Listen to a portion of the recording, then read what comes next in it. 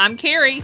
And I'm Amy, and you are listening to The Perks of Being a Book Lover, a show hosted by two book nerd friends who talk to other book nerds, including authors, poets, librarians, and booksellers, just to name a few.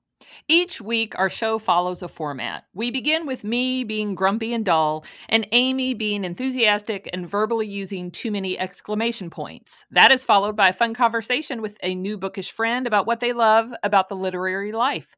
Then we talk about what we are reading, and finally, we put our guest on the hot seat to answer some silly, probing questions. We're glad you've joined us. So this week we have a hybrid episode. We have taken the month of July off, and I was on vacation last week. So our original plan was to have a rebroadcast episode, and we have Appalachia and Eastern Kentucky on our minds because of the recent catastrophic flooding in parts of the state. So we decided that we'd rebroadcast part of an earlier episode with Kendra Winchester, founder of the Read Appalachia Instagram page, who champions Appalachian writers on her feed. But we also had the opportunity to speak with Bobi Conn, an Appalachian author and friend of the show, who we interviewed in June 2020 about her debut memoir, In the Shadow of the Valley, a raw and unflinching look at growing up in Eastern Kentucky and her dysfunctional family. Bobi has a new novel coming out at the end of August that incorporates more family stories she heard about her great-grandpa, a moonshiner, and her great-grandmother, who held the family together. And we have some great news. Did you know that helping flood victims can be as easy as buying a book? This Saturday, August 6th, Carmichael's Bookstore in Louisville, Kentucky will donate all profits from book sales from all three brick and mortar stores and their website to Eastern Kentucky Flood Relief Funds, organized by Foundation for Appalachian Kentucky and the Heinemann Settlement School. Their website is www.carmichaelsbookstore.com.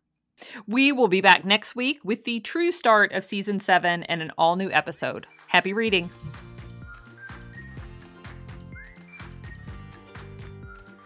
Bobi Conn, thanks so much for joining us. Well, thank you for having me. Bobi, it's been a while since we've talked to you. The last time that you were on our show, it was June 2020. It was episode 50. A lot has happened since then. And we were at that time talking to you about your brand new memoir, In the Shadow of the Valley, about growing up in Eastern Kentucky. And today we are talking about your new book of fiction called A Woman in Time. So you've been busy the last couple years. Yeah, I kind of think of this as my pandemic book because, I had very little socializing to do for a little while there. And while some people got dogs and learned to bake bread, I just really focused on the manuscript for this. Well, I remember at the end of our interview with you last time, and we asked you, what are you working on anything new? And you mentioned that you thought you might like to write some fiction. And I think you mentioned something about some family stories. So tell us a little bit about your new book, A Woman in Time, and how it relates to some of those family stories. Yeah, so in my memoir, I mentioned my great-grandma and my great-grandpa. My great-grandpa was a moonshiner. And I grew up hearing stories about him, especially because, he was pretty lawless during Prohibition and the Great Depression. He was also fairly violent. According to the stories I grew up with, he murdered the sheriff of one of the counties that I grew up near. And he also killed his own father-in-law, arguing over who made better whiskey. That supposedly happened at the kitchen table. So I grew up hearing these stories and I thought of this man as a hero. He was certainly like a mythological figure in my life.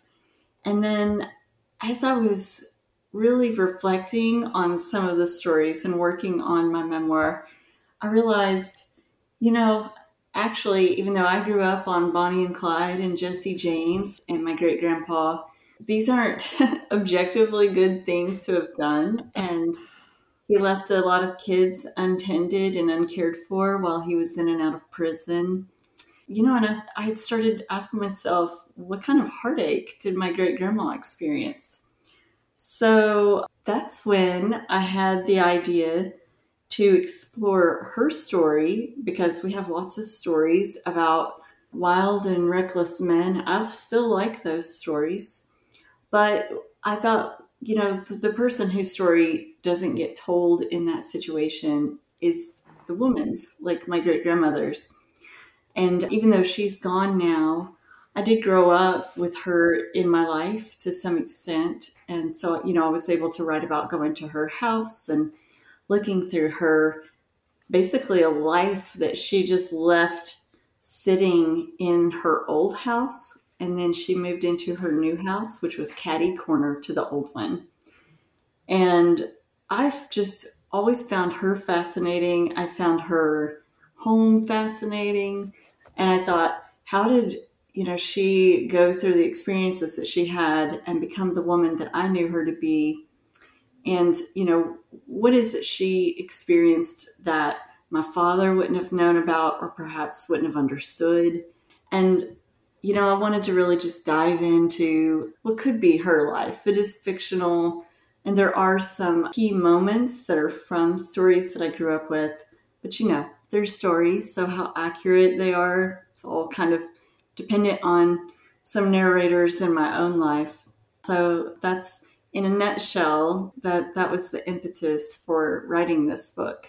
I should say one of the stories in my family is that I have a great uncle who was shot for running moonshine. Like he was shot by one of the feds and killed for running moonshine. And just this past spring, my dad and I and my mom tried to find where he was buried, and we couldn't find a tombstone. So I don't know, Amy, do you have any whiskey runners or moonshiners or whatever in your family? I feel like No, but there is some cockfighting. Does that okay, that counts. Yeah. is That that on counts. the same level? That, And it's not quite on the same level, but so Bobby, that was a story that was told in my family about this great uncle, and went back and found articles from the newspaper because I thought surely this managed to be in the newspaper. So I'm wondering, did you have to do or did you do any research just to see if any of those stories had ever been written up in local papers or anything? Well, I started to. I had access to, a database of newspapers. And actually, my first thought was that I was going to write about my great grandpa and I was going to find out where he had actually done time and what he was accused of doing and then what was he convicted of doing. But I didn't spend a lot of time trying to do that. I did grow up with, we had a newspaper clipping in our house where he was in prison, I believe, with Al Capone. Oh wow. And they were hanging out in prison in their boxer shorts with their arms around each other. So I thought, gosh, I'd really love to find that. And that's when I was like, well, what kind of story is this going to be? Like, if I'm going to make it really compelling and interesting for my readers, then, is it going to be like what a tough guy he was, like how destructive he was, and how many times he was in and out of prison? So that's why I quickly just decided to pivot and explore this much more cloistered world that my great grandmother's life would have been, with a lot less mobility and specific kinds of autonomy that she wouldn't have been able to experience at that point. Yeah. So I am still interested to track down the actual history at some point, but that's where my focus went, was like trying to sink into a psychological profile for her rather than the facts of this man. Yeah. there's a quote that I marked in the book as I was reading, and it kind of sums that up a little bit. It's Rosalie is the main character who's based on your great grandmother, but this time Rosalie has two young boys who I think are toddlers, and her mother-in-law says to her, "And something else you need to know, men die all the time. They go and get killed in wars or in coal mines or in some barroom brawl. They run off to do what they have to or want to, and we stay here to take care of what's left." I really liked that passage and thought it was pretty telling, because that's what happens to virtually all the women in this story, is they kind of have to keep everything together. They may not all be moonshiners, but they die or they move off to go to another county to look for work, and it's the women who have to keep everything together. Yeah, a lot of the male characters so far they're either physically unavailable or they're, emotionally or psychologically unavailable.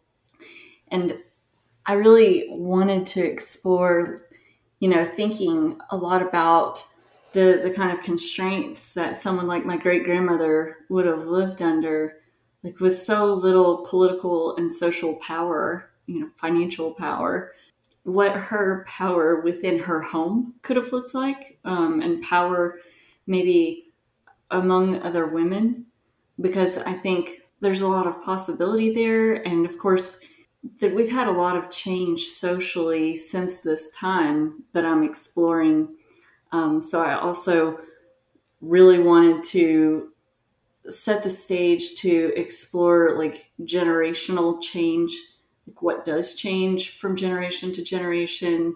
How does motherhood and a woman's identity impact the children that she gives birth to and raises, how she raises them? How does that affect the next generation? So, had a lot of big themes that I wanted to explore there. How did it compare from writing a memoir to this time writing fiction?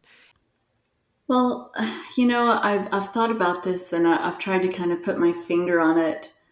Of course, I didn't have memory to draw from so much, just those couple of like waypoint stories that are entwined in the fiction narrative. So I had to really put myself into this world and these characters' minds, more so than writing a memoir, which of course I could just revisit memories over and over and then try to create some sort of structure. And with fiction, of course, the characters, everything they do and think has to make sense within that universe of the story. Whereas I think in nonfiction, there's the saying, the truth is stranger than fiction, right? So, if somebody does something in my memoir that's completely oddball or unexpected, I don't have to have a backstory for that. It doesn't necessarily have to be part of some well-rounded and cohesive character that I've developed. Whereas in the fiction, it really does. Everything needs to be cohesive. So that was different, like thinking about characters and really having to flesh them out really fully in my mind, even if not all of that made it to the page. And then I will say the emotional impact is different because, of course, I wasn't putting my own traumatic experiences down quite as much, but I did explore some traumatic experiences in the book. That was also pretty emotionally engaging for me, but probably less painful than some of the moments in my memoir where I wrote about something that is hurtful to me and then had to go back and try to, edit for commas and make sure I'm not repeating words too much and those kinds of technical details. So, yeah, there's probably a lot more distance between me and the emotional impact of the narrative, although I still found it really impactful to write and think about this universe. I think that's interesting that one of the main differences is that for your memoir, if crazy things happen, that's okay because that's your life, but in fiction, it has to make sense. That's so true. So, what was it like in terms of getting the book published, in terms of how your memoir got published and how this one got published? Has that pathway been different because it's a different genre of book? Well, I was really fortunate. I started working on the sample chapters and talking to my editor about the fiction while my memoir was like going through the last stages of production and getting ready to release. So She was interested, and I was able to give her enough sample material for her to go to bat for me and go ahead and get it under contract. Oh, good. Yeah, and I'm really grateful that it worked out that way. And we went ahead and put a third book under contract as well. So now that A Woman in Time is coming out, I've been working on a third book as well. Very exciting. And I see that some early critical reviews are very positive about A Woman in Time. I saw that Silas House gave it a very nice review the other day on social media. Silas House, who is a well-known Kentucky and Appalachian author, so congratulations on that.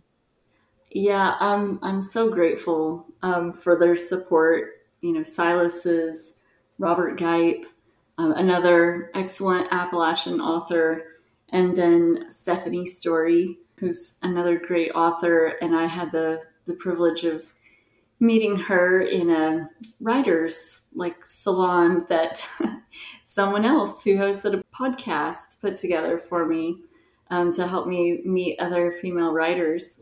So there was something really special about getting their praise, the write-ups that they sent me, because it's, having other writers who can maybe see things in the structure of the narrative, or maybe see certain choices that you've made as a writer that not all readers are looking for. To have them enjoy my book and praise it was just, really gratifying, and a kind of encouragement and affirmation that was great to receive. Well, your book will be hitting bookstores on August 30th. And so I hope all of our listeners out there will take the chance and pick it up and give it a read, because I'm about 60% of the way through and the pace is really starting to pick up. And I just want to read and read and read and find out what's going to happen to Rosalie. Kudos, congratulations. And Thank we are you. going to take a little break. And when we come back, we're going to talk about what we're reading.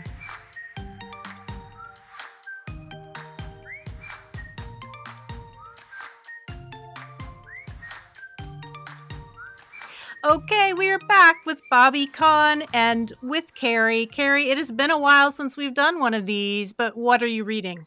I know. The book I'm going to talk about is called Too Bright to See by Kyle Lukoff, and I listened to it in audiobook form. So I picked this audiobook because it was 4 hours long. That is the only reason I picked this book. I did not know that it was a 2021 National Book Award finalist. I also did not know it is a 2022 Newbery Honor Book. So wow. I accidentally picked a winner, as it turns out. Yeah. So this is the story of Bug, a child whose uncle Roderick has died. As you're listening to it or reading it, you don't know exactly how Roderick died, except you know that he was sick for a long time and that he was young. Bug is only 11.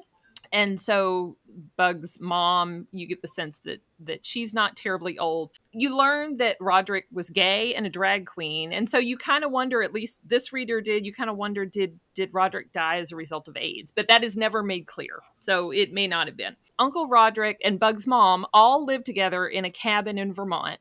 And Bug is getting ready to start middle school. So in all ways, this is a summer of pretty big transition. Uncle Roderick lived with Bug and his sister because Bug's dad died right after Bug's birth. So Uncle Roderick has died this summer, and in the midst of grief and anticipation of middle school, weird things start happening in the house. The house has always felt a little haunted. It's very old and creepy, and it makes weird noises in the night, and that's always been the way it is. But even stranger things begin to happen, and Bug has to figure out what is going on. Is it a ghost?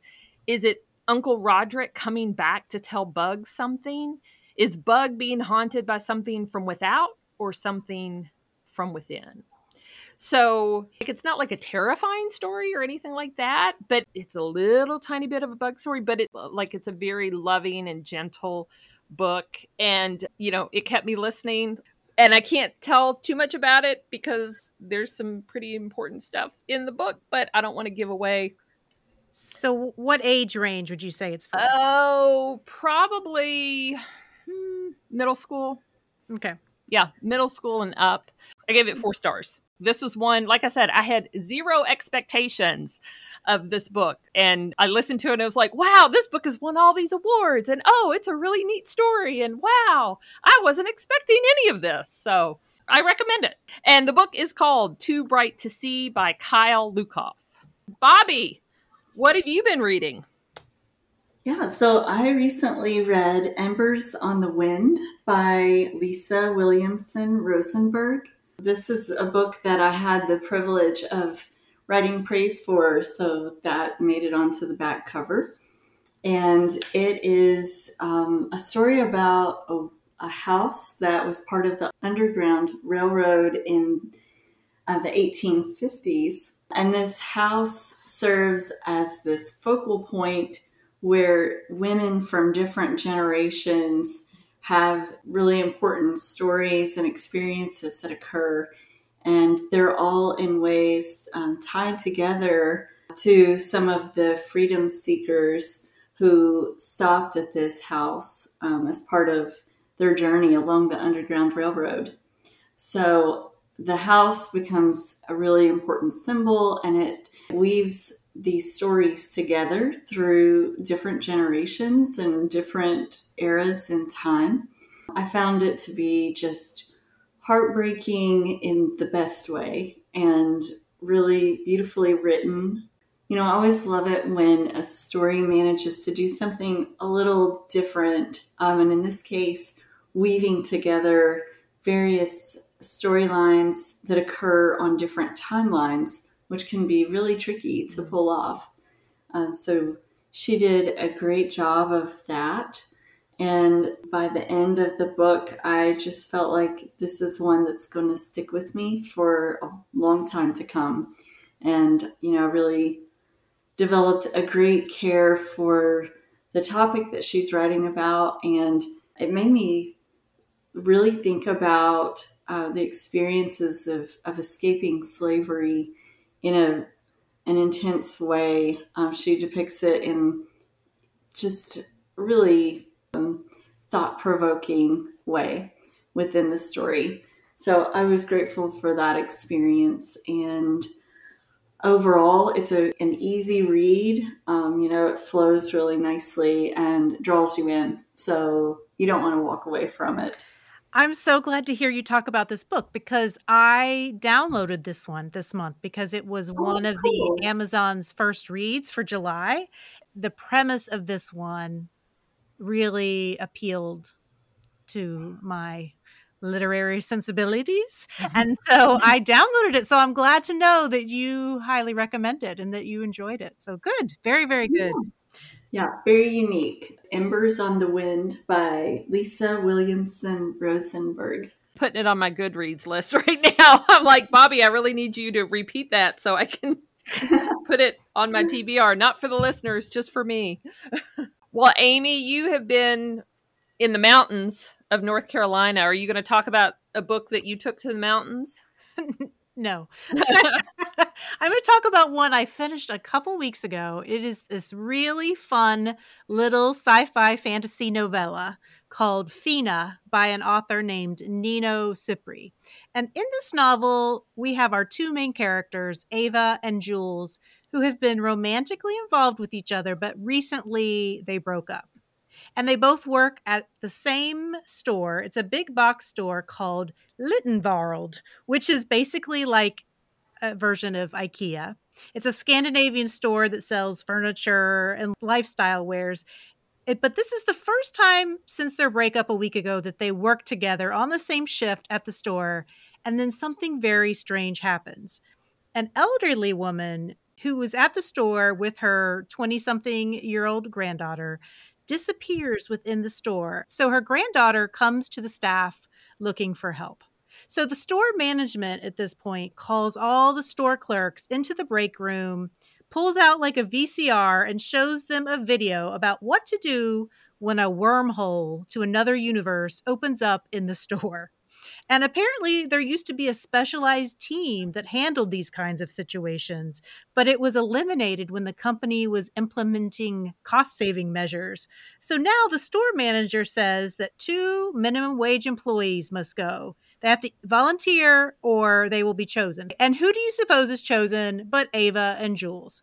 So into the wormhole they go with a strange looking tool that the company gives them that's supposed to help guide them through multiple dimensions, looking for this customer's grandma and all the strange, wacky things they encounter. This novel is fun, but it's also a commentary on queerness and the unique suckiness of low-wage jobs. This novella, it was nominated for the 2021 Hugo, Nebula, and Locus Award for the Best Sci-Fi Fantasy Novella, and it also was nominated for the Lambda Literary Award for transgender fiction. The author is transgender, non-binary, and the character of Jules is as well. I listened to this on audiobook. It was narrated by Amanda Dolan, and I would recommend it. And if you happen to try it, this book, and you like it, there's another novella in the Littenverse series that's called Defect, which follows another employee at the store. That sounds like a fun read. And the name of that novella again is Fina by Nino Cipri. All right. Well, these all sound, well, I mean, I knew mine sounded good, but your all sound really good too. So we're going to take a break. And when we come back, we're going to have a bit of a replay with Kendra Winchester from the Read Appalachia account. And we're going to listen to an episode that we had with her last fall.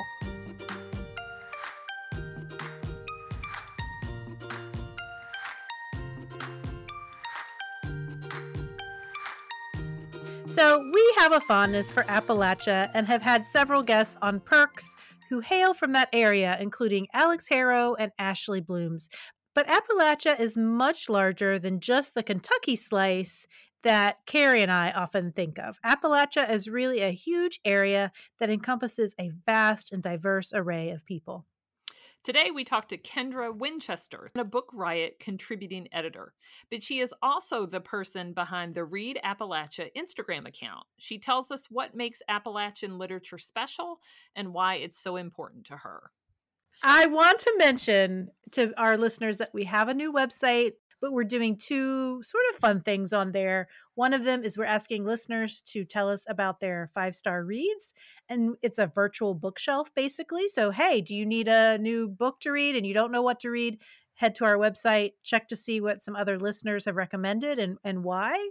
That's fun. And the second one is pets because, we love cats, we love dogs.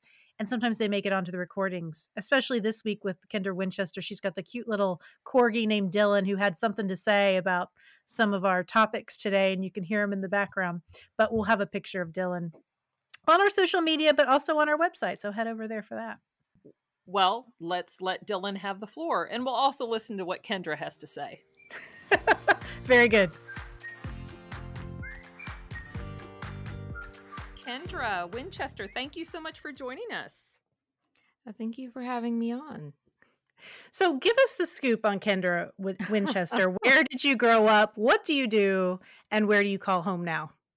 So I am originally from the Ohio River Valley. My family is both Ohioans and Kentuckians. So I like to tease and say I have dual citizenship because if you grow up on one side of the river, you then will live on the other side. And that tends to be the tradition in my family. So I grew up on the Ohio side. My brother and my family now live on the Kentucky side.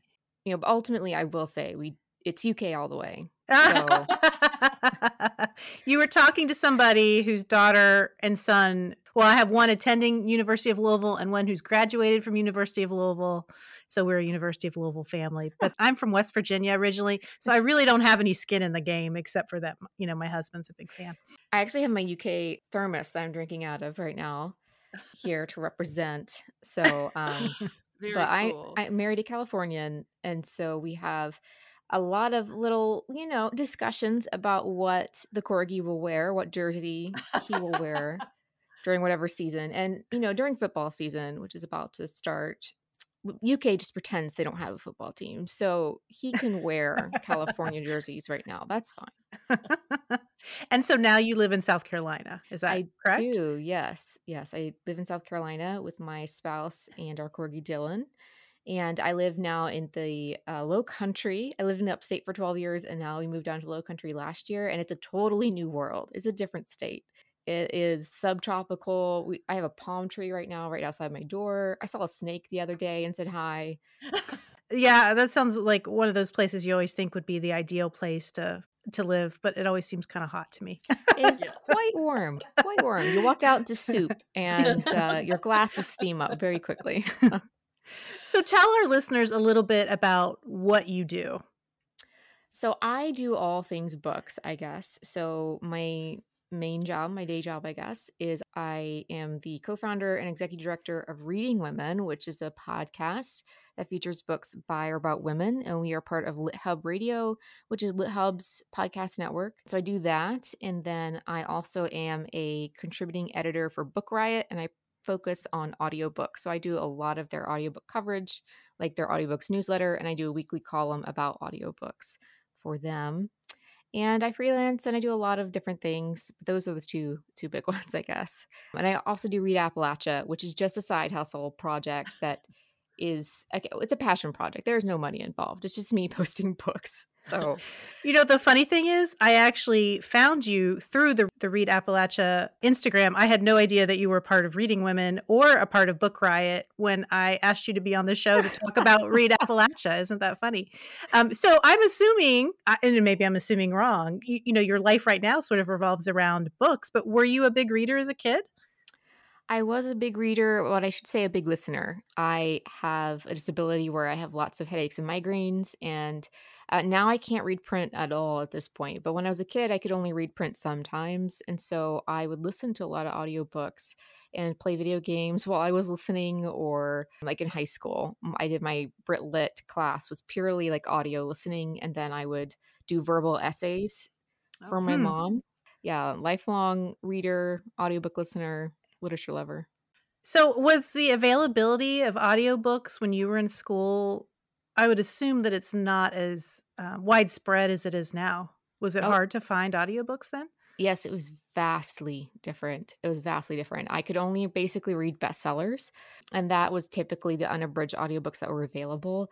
And so, like, I have some Oprah Book Club stuff. I have read like John Grisham, Mm. and I read Percy Jackson and the Olympians. That whole series was out in audio. So it was very limited to what was super popular. So I have a great knowledge of what was super popular in the 2000s, but that's it.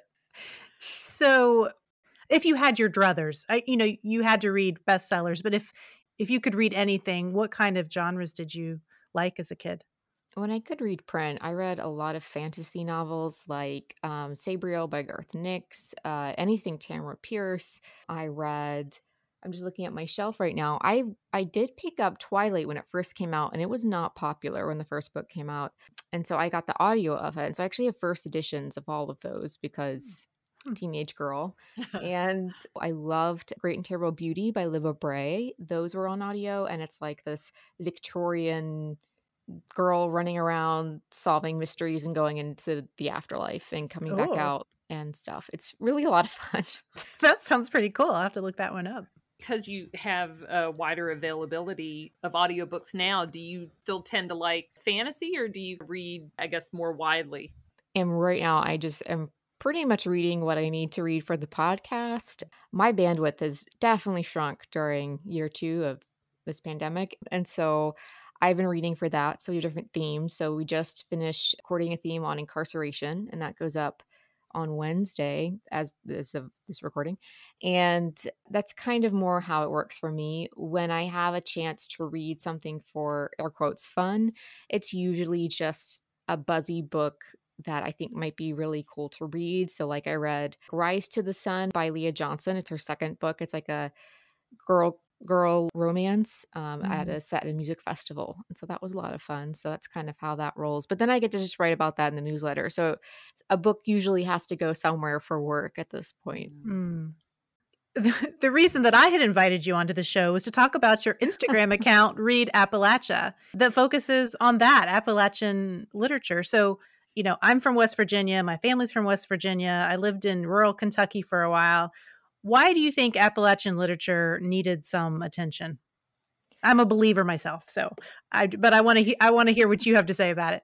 I'll see if I can abbreviate my little soapbox. So basically, in the United States, we have American literature that's broad, that's considered more universal, more national. And then we have, air quotes, regional literature that is like specific to a region. Now, I understand that in literature circles, regional literature means you can't remove it from a setting. But I would argue that a book set in Harlem is also regional literature because you can't move it from Harlem and it be the same novel. So for me, every region is part of regional literature, which then means that different regions are also still American literature on a national scale. So for me, it's very frustrating when I work in books and when I tell them that my grandfather is a woodsman, they laugh and that they don't take rural people seriously. And especially they don't take Appalachian people seriously. People ask me if I'm married to my cousin. People have asked, did we have running water and electricity? People have asked all of these very ignorant questions. And then they go turn around and say Appalachian people are the ignorant folks. Well, we're all ignorant about something. And theirs just happens to be they don't understand that woodsmen are very much still existing.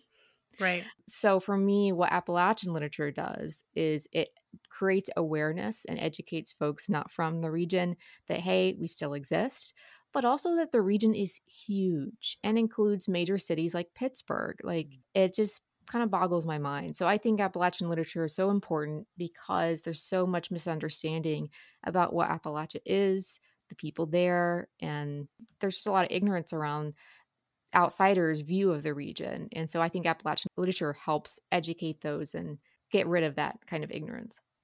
And the joke in Kentucky, at least if you live in Louisville sometimes, is that, Louisville isn't really part of Kentucky. It's the biggest city, and sometimes it feels like there's a disconnect. And so even for myself as a lifelong Kentuckian, when I think of Appalachia, I think Kentucky, but it's really a lot broader. So do you notice any differences within the styles of writing in terms of Appalachian literature from Kentucky versus Appalachian literature from Alabama versus Appalachian literature from Pennsylvania? Yeah. So we're using the Appalachian Regional Commission as kind of a guideline. Appalachia extends from New York State all the way down to Georgia, and northern Alabama. And so there are also subregions. I don't list them all, but that gives you a general idea of what the different cultures are. And so if you look at the map of the Appalachian Regional Commission, I would say those are great guidelines for the different cultures within Appalachia. And you could even break those down more. So in central Appalachia in eastern Kentucky and western West Virginia, that gets confusing. But when you look there, that's very much very isolated, very distinct. You go to Pittsburgh and you have folks like Deesha Philyaw who are writing, The Secret Lives of Church Ladies. And so you have lots of urban Appalachians as well. And so each different region of Appalachia has its own flavor and style. And what I personally find interesting is that, there are 20 to 25 million people who live in Appalachia. That's a moderate sized European country. There are so many different distinct styles. And so I love that exists and that there's such a broad perspective. Deesha Philyaw is originally from the South, but she moved to Pittsburgh like 20 years ago. So we accept her as one of our own. And she has done so many great things, was even shortlisted for the National Book Award. And that book came out from West Virginia University Press. So I really love seeing all those different styles and flavors and histories come together. If you look at the counties for Kentucky, for example, the eastern half is in Appalachia and the western half is not considered part of Appalachia, but there is a distinct flavor. If your state in particular is part of an Appalachian state, you could still feel the difference there. So, for example, South Carolina has just a few counties in Appalachia. I lived in one of them until recently, but it still had that flavor. Like the state is still an Appalachian state. And so there's a lot of people who have heritage from the Appalachian portions. So, for example, a lot of people from Eastern Kentucky moved to Louisville, and they have that heritage and they take that with them. Right. My husband's grandfather was from Pikeville. So that's just part of the conversation and the stories. And he was a coal miner, and it's part of what you take with you. They moved to Louisville, but they brought that with them. So I want to ask about, a lot of times I think if you're an English major, you may have talked about Southern Gothic literature, right? So you think about decrepit homes and ghostly settings and stuff like that. And so that's how you think about how Southern Gothic informs writing. Because Appalachian literature is so broad, are there, I guess, touchstones to Appalachian literature that tends to be, I guess, the same across whatever subregions there are? Yeah. So there are some key things that kind of make Appalachian literature and that are universals, I believe. So a lot is isolation, rural stories in that way. While there are plenty of urban Appalachians, I think most people are more familiar with rural Appalachians. So that is something that, urban Appalachians are pushing for more of their stories because most people don't think of them when they tell stories. I think environmentalism is a huge part of Appalachian literature because so many Appalachians have fought against, things like mountaintop removal. I think another big part of Appalachian literature is family. You think in Crystal Wilkinson's The Birds of Opulence, it's generations of Black women that are part of that. And you can see the heritage of what's passed down from one family member to another. You are in Appalachia typically because your family's from there. Very few people just move in to the area. That's not as common. I mean, we actually have outmigration as a huge problem. Losing young people and their skills are moving to other places just because it's very difficult to live in Appalachia with the economy the way that it is. And the last thing I think is important to know is that there is a subsection of Appalachian literature called Appalachian literature, particularly the Appalachian poets. And this kind of started with Frank X. Walker coining the term Appalachian because when they would, Crystal just said in a recent interview when I was talking with her, she's another founding member of the Appalachian poets. But she said that when she looked up the definition of Appalachia, it was always the definition was white people in the mountains. And so by using this term Appalachian, they're reclaiming both their African American identity and their Appalachian identity. And that gave them a space to breathe and be fully who they are. Being Appalachian is also a key part of their identity that wasn't being recognized by wider Appalachia. And so I think when you look at all these different things, it creates a beautiful and rich literature. It might not feel like a New York City novel, but it's still very much still American literature. It's still very important to our overall conversation. What's something that you think that people who haven't read Appalachian literature get wrong about it? If they just hear the term. I think most people think nowadays, I guess, that Appalachian people are all very conservative and believe a certain thing one way. But in reality, that's not the case. There are so many progressive movements in the region. I mean, in fact, Kentucky and West Virginia were Democratic states for a very long time. So there are people of all different perspectives. It's not just a singular monolith. West Virginia has the highest percentage of trans people per the percentage of the population in the nation. So it kind of shocks me that people don't think that there are queer people, for example, in Appalachia, but also you need to then help us, send resources. You can't just go hide in your bastions of urbanness or whatever. And, if you want to truly help folks and be part of that, then, think about those as well. So there's such a wide range of perspectives. You might not realize that seeing giant flags of a certain kind posted on the side of buildings on the highway, but there are a wide range of people here, and I think people forget that. In fact, I think in Kentucky, one of the first towns that passed a fair housing ordinance was a little town in Appalachian Kentucky, in eastern Kentucky. I forget the name of the little town now, but I remember hearing somebody speak about it at a political rally. I don't think that most people outside of the region would imagine that was the case, that it wasn't Lexington or Louisville that did it first, Yeah. And So it's, a huge Union area. I mean, we just hit the 100-year anniversary of the Battle for Blair Mountain. That is a huge key part of Appalachian history, but it doesn't fit into people's narrative of what kind of people come out of Appalachia. And so they just ignore that kind of evidence because it's too complex. You have to work for it to understand someone else's history, right? So I just hope that by reading more books from Appalachia, people would begin to understand that history and fill those gaps. Are there some books that, just when you think about Appalachian literature, those just come to mind immediately? Yeah. I think of a lot of my friends who might be from a different culture or community to me and how they kindly just shared some of their favorites. So, for example, one of our co hosts, Samaya, is a Muslim woman from Saudi Arabia, and she shared these books with me and in the kindness of, friendship and whatever. And so when I share books, it's very much in that vein. It's here are some of my favorites. Who cares if you know nothing about the region?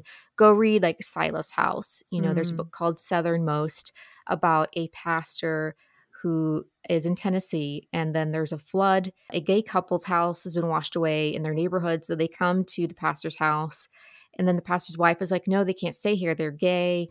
And the pastor gets into a fight with his wife and basically then preaches a sermon about being accepting and loving others, and he basically gets fired from his job as a pastor. And so it's a whole saga, but it's this man who's coming to terms with how some of his beliefs could be harmful to others. That's a beautiful book that Silas House is a gem. He is, yeah. And so would recommend. I really like an anthology called Black Bone. It's an Appalachian poets anthology for their 25-year anniversary. That one's great. He's very opinionated. That is for sure. And I guess the last one I'll mention is Crystal Wilkinson's Birds of Opulence. It just came out in audio. It's gorgeous. Well beloved by all. I have not read that one, but I recently finished one of her short story collections, Water Street, and I enjoyed that very much. So she's so talented. Birds of Opulence is definitely on my list. I just haven't quite gotten to it yet. So J.D. Vance published Hillbilly Elegy in 2016, which has received there's a lot of opinions about it, let's say, and he has now launched a political campaign. So what do you see problematic about his book? I feel like most people who are from Appalachia or have connections to Appalachia are not huge fans of this book. Whenever people talk to me about this book, they always say, oh, it's a memoir. He's telling his own family story. This is his truth, as it were, air quotes.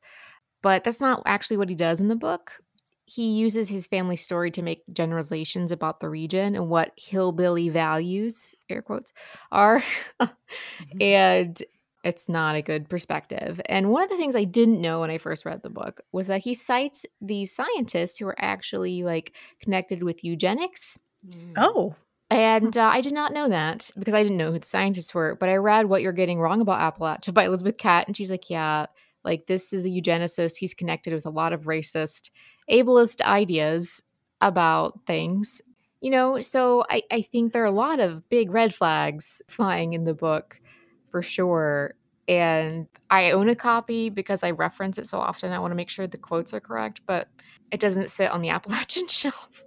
Yeah. You had an article in Book Riot where you offered up suggestions to read in place of Hillbilly Elegy if you really wanted to get an idea about Appalachian. What were some of the books that you mentioned on that list?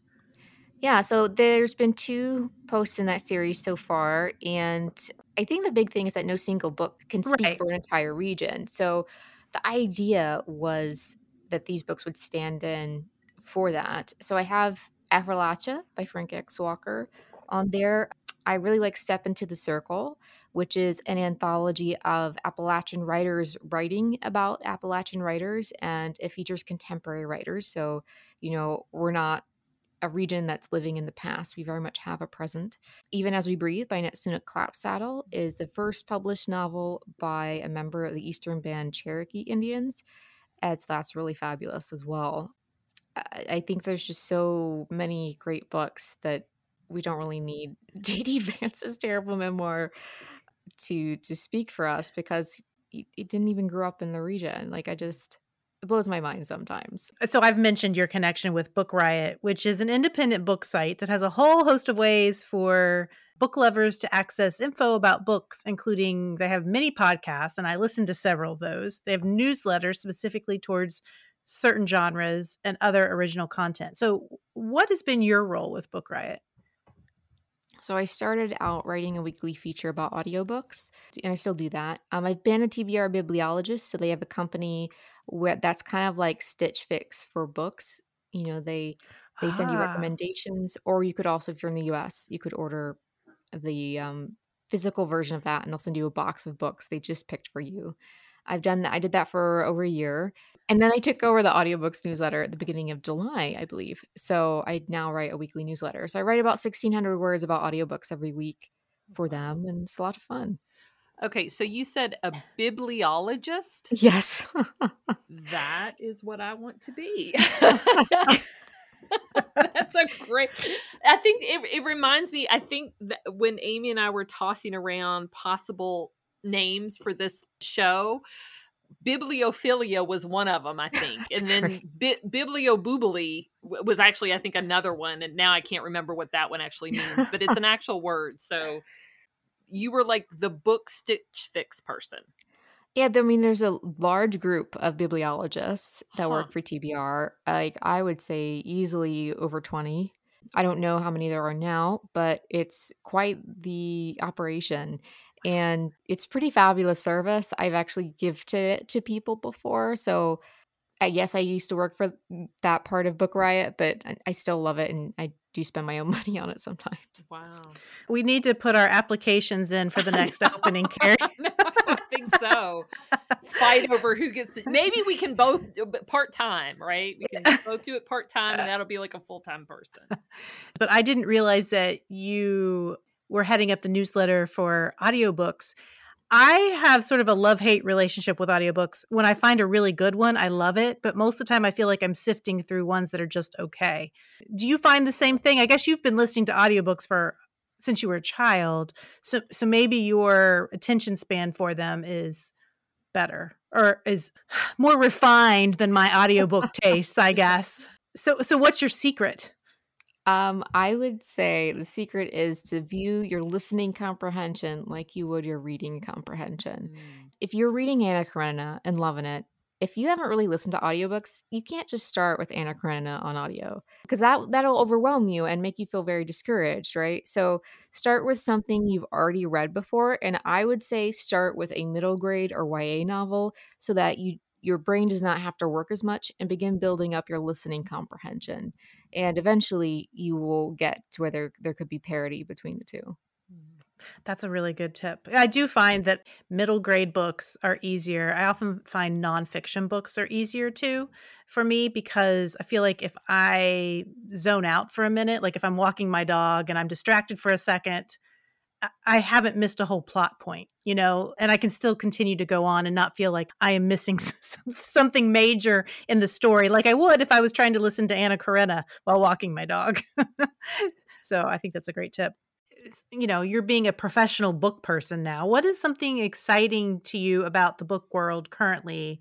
And what is something that you would like to see change?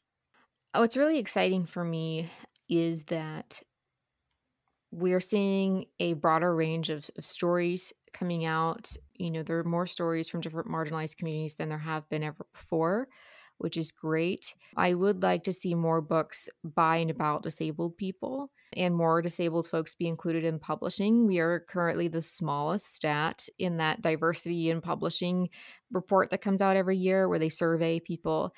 And I think are we less than 1% or less than 5%? It has to be less. Anyway, it's terrible. Whatever It doesn't matter. Yeah, either one it's is bad. terrible. So I would love to see more disabled people included in that. And I would also love for people to recognize that audiobooks are first and foremost a accessibility tool for disabled people.